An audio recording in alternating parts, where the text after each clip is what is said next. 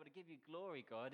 It's all about you in this place this morning. It's all about your kingdom advancing. It's all about us looking to your Son, Jesus, and trying to become more and more like him and faith in everything that we do. And so as we listen to your word, your holy scripture, I pray that you would come and transform us again, challenge us again, and encourage us again for your glory, not ours.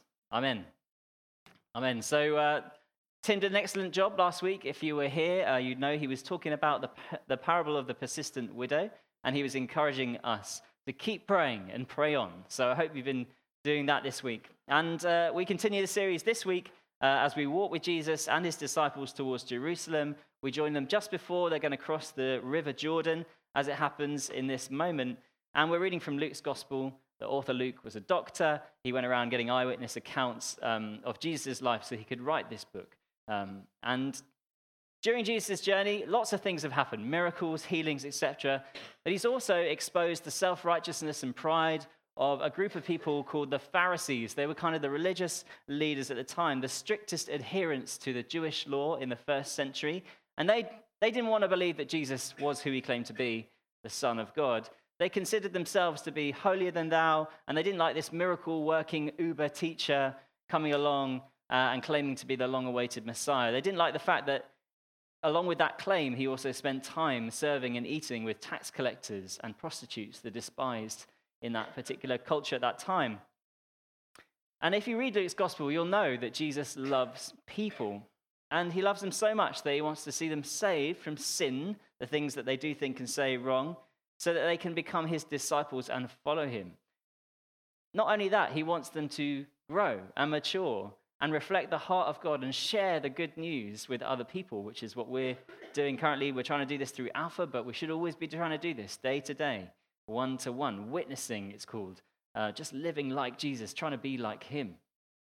And so we're going to pick up this story where he tells another parable, another short story, which has got a well of truth and detail and all sorts of things. You could probably write 2 or 3 preachers based on some of the themes in this parable, but we're just going to focus on the kingdom this morning. We're going to focus on how it advances and how we get to join in with that.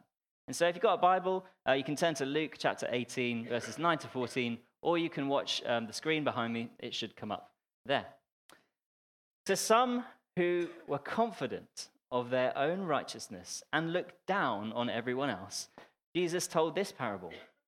2 men went up to the temple to pray, one a Pharisee and the other a tax collector.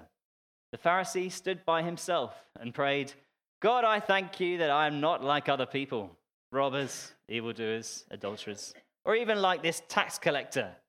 I fast twice a week and I give 1/10 of all I get." But the tax collector stood at a distance. He would not even look up to heaven, but beat his breast and said, "God, have mercy on me, a sinner." I tell you that this man, rather than the other, went home justified before God. For all those who exalt themselves will be humbled, and those who humble themselves will be exalted. Praise God for his word. It's a great parable. And at first glance, you might think, actually, the points here, Quincy, they seem pretty obvious. I mean, Jesus kind of summed it all up for you at the end. Can't we just skip to that and have a cup of tea? Well, the answer is no. So sorry. But there's something I'm learning more and more as I read God's word, and that is if you keep digging. And it reminded me of my training. You need to dig into Scripture. Read it once, read it twice. And I just kept reading and reading this, and there are some commentaries as well around it. It really encouraged me about reading the word of God, and I just really want to encourage you to do that as well. Don't just read something once. Go back again and read it until God speaks to you. And we're going to cover this parable together just using 3 headings. And those headings are kingdom confidence, kingdom humility, and kingdom character. So let's start with kingdom confidence. The first character in the parable is a Pharisee, of course. They would have expected to be mentioned first. And this Pharisee believes, just like all the others, that his outward behavior reflects an inward piety. He believes that living a righteous life according to the Jewish law, doing all the right things, will gain him resurrection as a reward when he dies. And he is a confident individual. And Jesus, when he tells the story, is surrounded by such people, these confident people. It says, to some who are confident of their own righteousness and look down on everyone else, Jesus told the parable. So that's who he's addressing.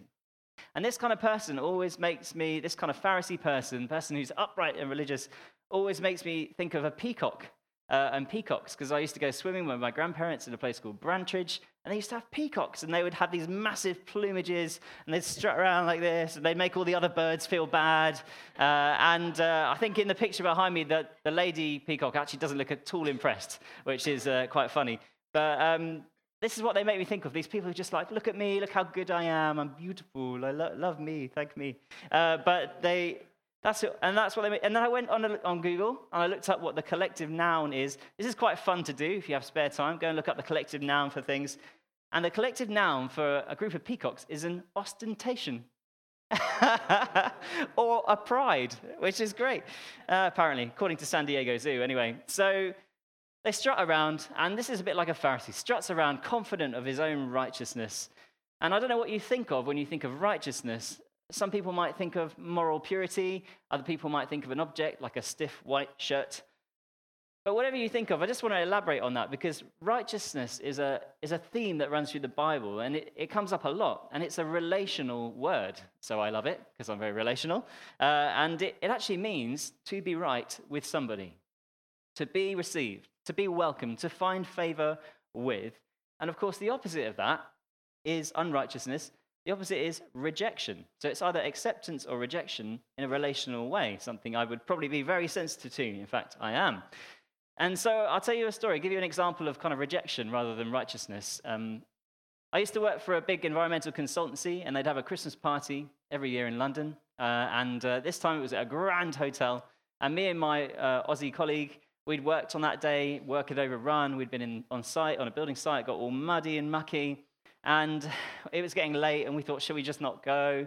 But in the end, we decided to go. He kind of persuaded me, and we went along, and we didn't change our shoes. We didn't have a change of clothes. We just thought, look, it's our party. Let's just go. Anyway, so we got there, and we opened the big door of this massive hall, and everyone sat around round tables in tuxedos and posh frocks and cocktail dresses, and the big boss, Ivan, is addressing everybody, and the door goes, doom, as we go in. And everybody looks around at us, and we're like, oh my goodness. We were underdressed for this occasion. And even the friends that we had at our workplace didn't want to hang out with us. Like, that's how obvious it was that we were in the wrong clothing, the wrong attire. We were utterly unwelcome, unacceptable. We did not find favor with anyone. And I went home feeling pretty humiliated and embarrassed. My Aussie colleague carried on like nothing had happened, but then, maybe he's just a stronger character than I am. Bless him. But that's one example. Another example is the moment where someone proposes, a marriage proposal. It's a moment where you're assessed, where you're either welcomed in and found to be righteous in the sense of all right with the person you're proposing to, if you're the groom-to-be, or you're looked over and told no. And that just makes me go, ouch, on the inside, and it should, because that's rejection. That's the opposite of being welcomed in. So a couple of examples there, but just to apply this again to the passage, the personal relationship that Pharisees would have prided themselves on, which they had with God, they claimed to have with God, actually they considered themselves to be right with God due to the strictness of which they followed the law. And it's demonstrated in the verses 11 and 12. It says, the Pharisee stood by himself and prayed, God, I thank you that I'm not like other people, robbers, evildoers, adulterers, or even like this tax collector. I fast twice a week and give a tenth of all I get. And so he's proud of this way of living that he's probably done since he was tiny. The Pharisee stands far from the tax collector, avoiding contamination, avoiding rubbing up against him and getting any of his sin rubbed off on him. And notably, in his prayer, he offers no thanks for the gifts he might have received from God, no thanks for prosperity, and he makes it more into a self-advertisement. He names robbers, evildoers as people that he is not like, but are words that would probably have been associated with the tax collector. And then he throws in adulterers for good measure as well. And then his kind of justification for his righteousness kicks in, because he declares that he fasts twice a week and gives a tenth of all he gets. And he's boasting about going above and beyond what the Jewish law actually requires of him to do. And by doing so, he's equating himself to the likes of the Old Testament prophets and people like Moses. He's saying, I'm as good as them. Look how good I am. Very peacocky, you might say. And so in such fashion, he echoes a Psalm 26. If you've got time, you can go and read it. We haven't got time today. But in that psalm, there's this kind of conviction about behaving a certain way and becoming righteous in that way. And so he's so sure of his position, as are Jesus' audience, that he's actually completely blind to the fact that his prayer is not actually a prayer to God at all. He is 100% convinced. And I don't know if you've ever had this in your life where you've always done something a certain way, and then somebody comes along and tells you it's wrong. It's not done that way. It's actually not correct. It's not hygienic. It's not the right way to do it. You might have had these disputes in your household. You might have been at your dinner table and your sibling challenged you on something like this, and you are sure that you are right. So you're sure that it's always been done this way. I've done it this way. Well, you might remember those emotions. You might remember that feeling. Just hold on to that for a moment. You might have even gone to the extent where you were wanting to basically put in a wager that you were right and they were wrong. And actually, you might have even gone that far. But just hold on to that feeling of conviction, that kind of firmness that you felt in that moment. And we'll come back to it later. It's a kind of two-part illustration for you.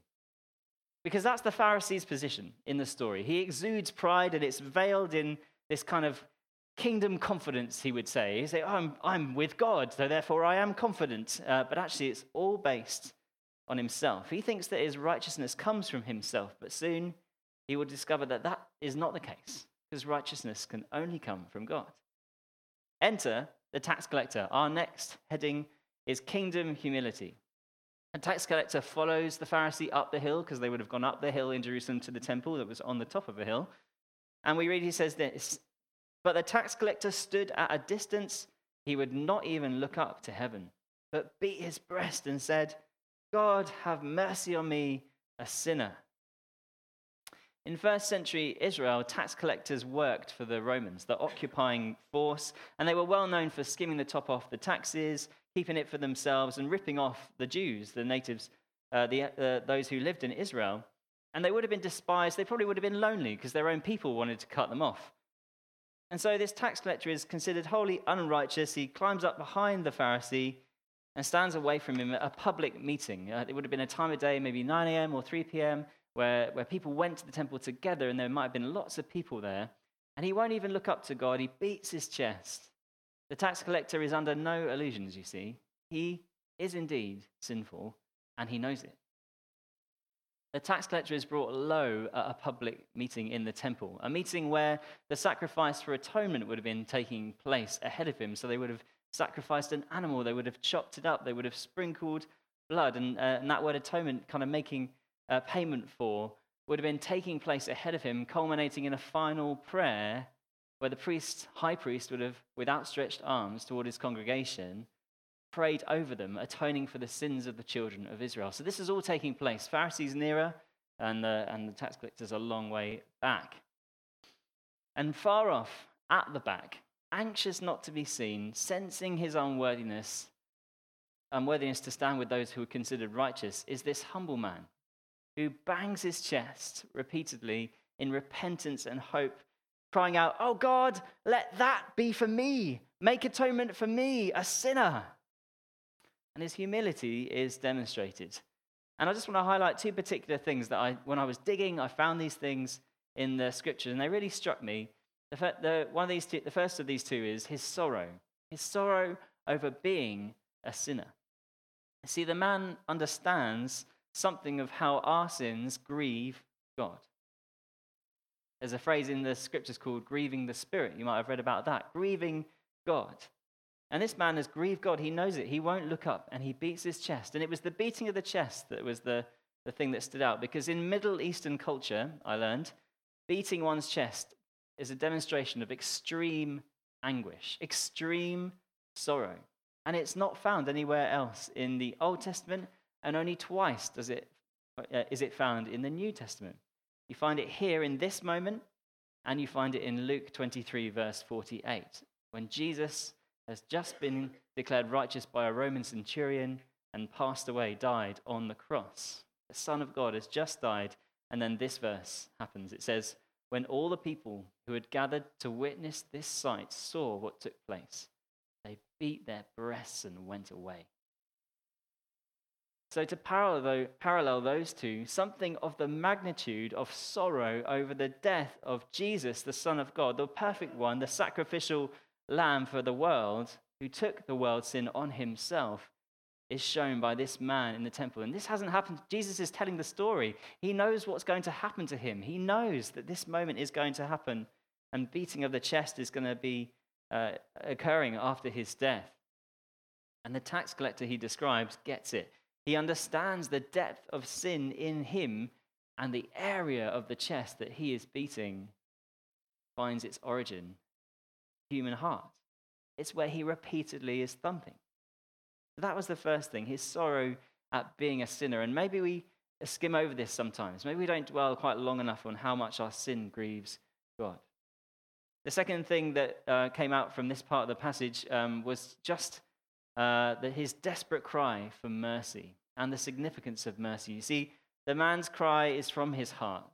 And it's another detail that's inserted in by Jesus here that emphasizes the reality that all people are sinners and the significance of this particular person, the tax collector, in the parable. You see, Jesus, I learned, uses a highly specialized word here in Greek for mercy, which belongs to a word group in Greek that's associated with the most sacred act in Israel on the Day of Atonement.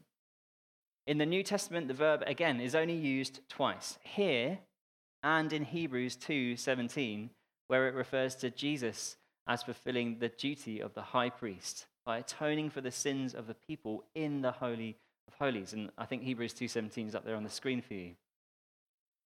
And so, by putting this particular word in Greek in the mouth of a tax collector in the temple, Jesus is suggestively and scandalously casting him in the role of a high priest. I'm going to let that sink in for a moment. He's saying, you guys who are listening, Pharisees, you need to get that actually this is the significance of crying out for mercy, that actually everyone is sinful, and that actually sin is internal. It is not external. It is not to be viewed from the outside. Most of the time it happens in your mind or in your heart.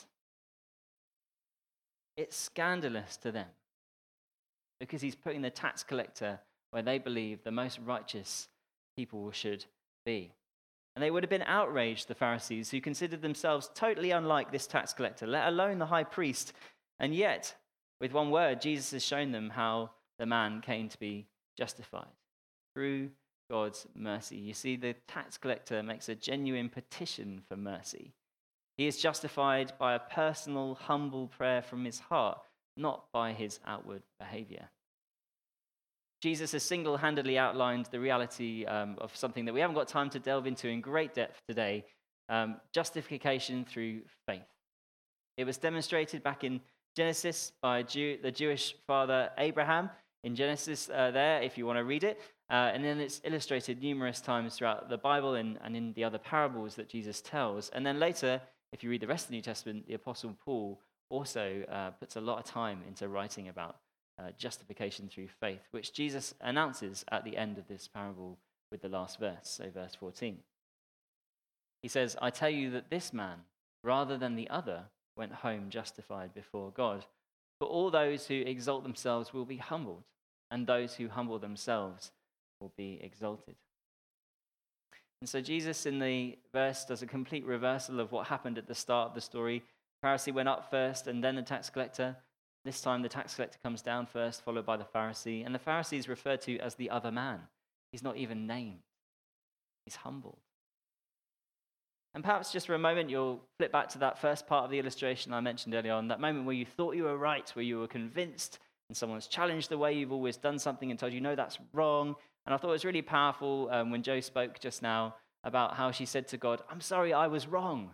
That is such a hard thing to do sometimes if you've ever been in that position. But perhaps in your example or in your scenario that you're thinking of, when you were convinced you were right, you found out that actually, no, hang on, I am wrong. And you were humiliated and it made you angry, and you feel a bit like Luke Skywalker in Star Wars, who goes, no, that's impossible, it can't be.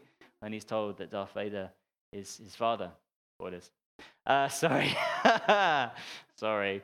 And this is really the moment for the Pharisees. where they hear the last line of the parable, and it's a relatively short parable, they can't have forgotten what happened at the start. They are internally breaking apart because actually now they're humiliated, they're embarrassed, their pride has been revealed because they can't argue with Jesus. They can't argue with the truth of the scriptures which they pride themselves on so much.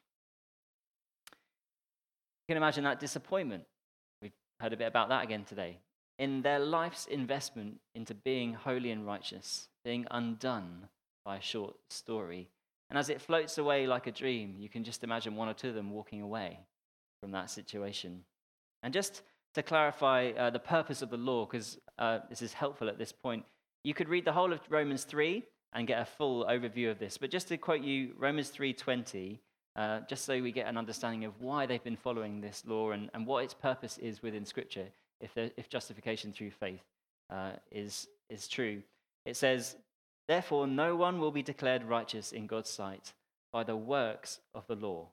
Rather, through the law, we become conscious of our sin."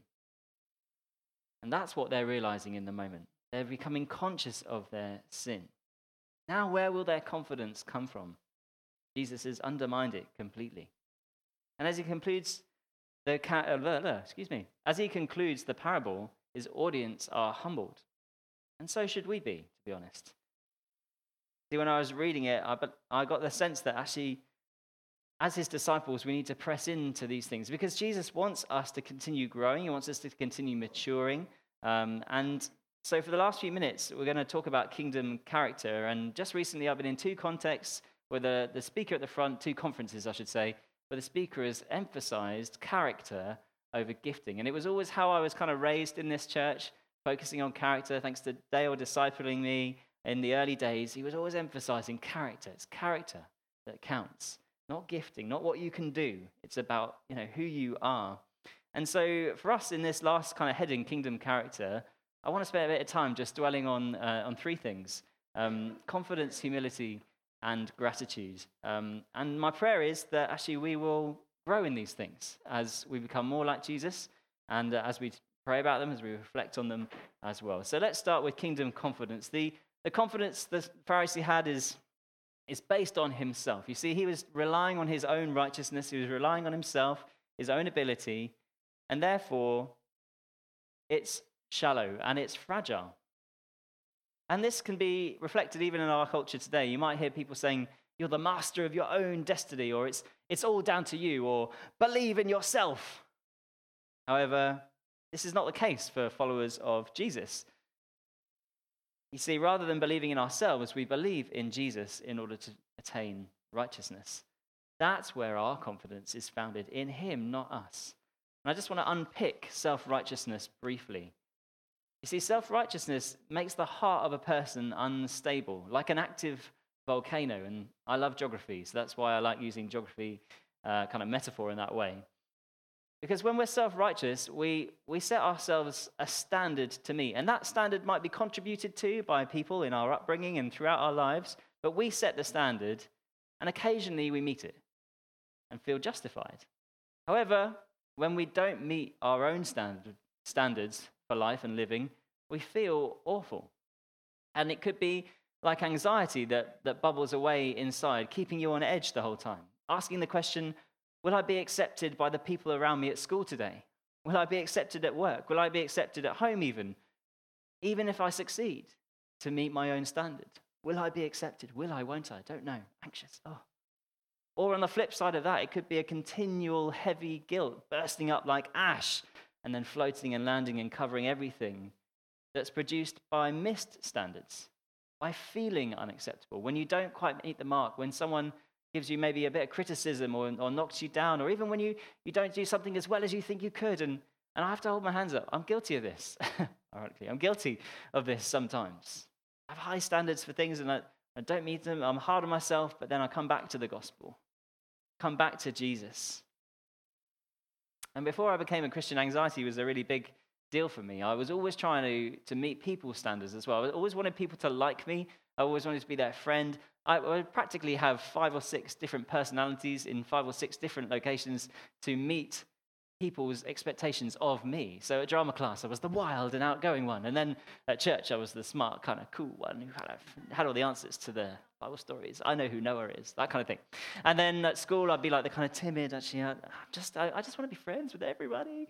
And then at home, I'd be like, yes, mum. Not let much out. And then at times I'd be like, I need to get everything out. So you can see how that, you've just got a picture of my younger life. But there you go. That was what I was dealing with. In those days, I wasn't saved. My righteousness didn't come from Jesus. It came from myself.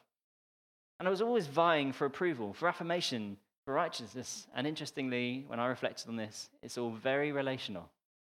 Righteousness is a relational word. But thanks to Jesus, praise Jesus, we can have steady hearts that exude quiet, humble confidence. By placing our faith in Jesus, we immediately attain his righteousness, his rightness with God. And like I say, you can see Romans if you want to read more about that. When a person believes Jesus is the Son of God, is who he claims to be, believes that he died on the cross for their sin, and then believes that he resurrected from the dead, they become right with God, knowing they are accepted. And this is one of the questions I always ask people soon after they've put their faith in him, because I want to hear that they know that they are accepted by God. I ask them, do you know that God is your Father? Do you know that you've been received? Do you know that you are loved? And their answers reveal where their heart is and what's actually happened. Because having received righteousness through Christ, what other people think suddenly doesn't matter. And I remember the day after I gave my life to Jesus, waking up and just going, I don't care what anyone thinks. I'm just going to be me today. I'm going to be flamboyant when I want to be, and I'm going to be quiet when I want to be, and I'm not going to worry whether people think that's weird or not. Some of you still think I'm weird. Well, I don't care. That's just how it is. My confidence comes from Jesus. You see, you gain a kingdom confidence because you have righteousness imputed to you. That means given to you from outside of yourself, not earned to be developed, just given entirely passively. All other types of righteousness are active. This is passive. You receive it. Imputation enables disciples to have confidence because it's not based on their own ability. However, this confidence needs to be balanced. It needs to be balanced with kingdom humility. And I just want to read a definition by C.J. Mahaney. Sam Gwynn and I have been reading this book by him. He says, Humility is honestly assessing ourselves in light of God's holiness and our sinfulness. Humility is honestly assessing ourselves in light of God's holiness and our sinfulness. And in our parable, humility is revealed by the tax collector. Jesus declares him justified before God because he has cried out in faith for atonement to be given to him. And this is all a person needs to do to be saved. To be justified, and this is where we could go really deep, but we don't have a great deal of time. So to be justified actually means to be viewed differently. To justify something does not mean to change something, but to change our view of that thing. So I'll give you a quick example. There was a high school kid in the States who's going down the hallway towards the canteen, and then suddenly he punches another guy and knocks him to the ground, knocks him out cold, in fact, and everybody runs over and rushes around him. And the principal, who'd kind of caught a glimpse of what happened, came over, took the guy's arm and said, "Are you out of your mind? You're going to get expelled for this." And very calmly, the young man said, "Would you please look in that young man's left-hand pocket?" He looked in the pocket, and in his pocket was a gun. And his hand was on the gun. He said, "I hit him because he was going to shoot someone." Now, he justified his behavior extremely well. He did not change his behavior. He changed the view of his behavior, or how it is viewed. And to become a Christian is to be justified. You don't stop being bad or doing stuff wrong, making mistakes. I still make lots and lots of mistakes, but what's changed is how I'm viewed by God. Because I'm not viewed as in the same way I was before I put my faith in Jesus. In fact, once you put your faith in him, you're viewed as if you were Jesus in front of God. And Kevin actually mentioned it, that actually there's this phrase, just as if you never sinned, which is within the word justified, which I like. You see, our identity is those that are justified yet ungodly. honorable but failures, righteous sinners, simultaneously just but a sinner. Or if you like Martin Luther and you like Latin, it's in Latin behind me on the board. Simul justus et peccator, if you want to know. And so you see the gospel of Jesus actually creates in you a self-image that is unique because you're a loved sinner, righteous and justified before God. And it's quite easy to flip-flop on this particular issue. You could flip to one side and focus too much on being a sinner and a failure, and it could all lead to despair. Or you could focus too much on being redeemed in your redeemed status, your new life, your sainthood, and think you're better than everyone else. That would be flip-flopping too far that way. But to grow in humility, we've got to walk the line of the gospel. We've got to walk this line between knowing we are kind of paradoxically both, in a way, which is wonderful and liberating. And actually, it does lead to humility, to know you're justified before God, because it makes you get down on your knees and go, thank you for saving me, God, and then stand up and go, praise God, I'm a sinner who's saved. And you kind of can do both. You can't really do both at the same time. You're either kneeling or standing up, I guess. But unless you've been humbled like the tax collector, you won't be filled with gratitude for God's mercy towards you, because it's only by his mercy that he brings someone to faith in that way. Which brings us to our final characteristic, kingdom characteristic, which is gratitude. So at the moment, we're teaching our little son, Reuben, how to say thank you and please. And he uses signs and he uses words occasionally. To be honest, I don't really think he's thankful. I think he just responds to our cues when we say please. He goes, please. And we say thank you, he goes, thank you. He's just getting used to how and when we say it. You see, I'd love him to turn around one day and just go, thanks, Dad, for feeding me again. I'd love that if he was just genuinely, or to Sophie, thanks, Mum, for wiping my bum again. You're so great at that, thanks. I'd love it if he really did do that. And I have to say, as an adult, I actually, having learned all this about being a parent, I did go to my parents and say, thank you so much, because this is really disgusting and hard, but at the same time, character building. And then in Corinthians, if you read 1 Corinthians 3, Apostle Paul, he talks about actually babies as well. He talks about the Christians there being like babies who are not yet on solid food. Rather than that, they're drinking milk. And he's talking about their maturity and growth and deepening their understanding of the new life they've found in Christ. And the reason I say those two things is because I think we can sometimes get a bit like Reuben, where we say thank you, but actually we haven't dwelt on how grateful we need to be towards God for how he saved us and how much it cost him. I think there's still growth to happen there for me personally, to know deeper. And this is what actually reading this parable and writing this preach has done for me, has actually led me to a place where I can actually appreciate more. Even reading those details about mercy and about sorrow of sin has led me down a path which made me think, gosh, yeah, I really do need to stop, pause, and just say thank you to God from the heart. And so kingdom gratitude, this deep sense of gratitude for God's atonement for our sin through Jesus' death on the cross, is really, really important for responding to our cry for mercy, whenever that was for you, and for enabling us to be born again through faith alone in the crucified and resurrected Jesus of Nazareth, God's one and only Son. I mean, that's a huge thing that we should never let go too far from our heart and our mind. And so Jesus, he taught his disciples many things about the kingdom. He talked about it advancing, and he talked about it, well, he demonstrated it by healing people. He performed many miracles as well besides that. But he actually never said to people, could you say thank you? He never said, thank me. Who would say that? He never said, you'll thank me later for that, to Peter. And the fact is, he didn't have to. Because instead of prompting the thank you from people, he just modeled kingdom character for us. Which is why we're all going to spend our lives pursuing him and asking him for help to become more like him and less like us. Developing a deeper sense of gratitude. I believe Jesus wants to see the kingdom break out here in Oxted, in Tandridge, the surrounding areas, and I believe he actually really wants us to join in and get involved as well. And that's why I mentioned these things of character, because these character development points, they're significant for me, I know personally, but as people see us change, as people observe us in and around our workplaces, in our homes, and grow in confidence, humility, and gratitude, actually they'll start asking questions and we'll get to tell them about Jesus. And so in conclusion, kingdom confidence was our first heading. Not self-righteousness, not depending on ourselves, but confidence that comes from the kingdom of God, that comes from knowing who Jesus is and what he's done, knowing that our righteousness is only found in him.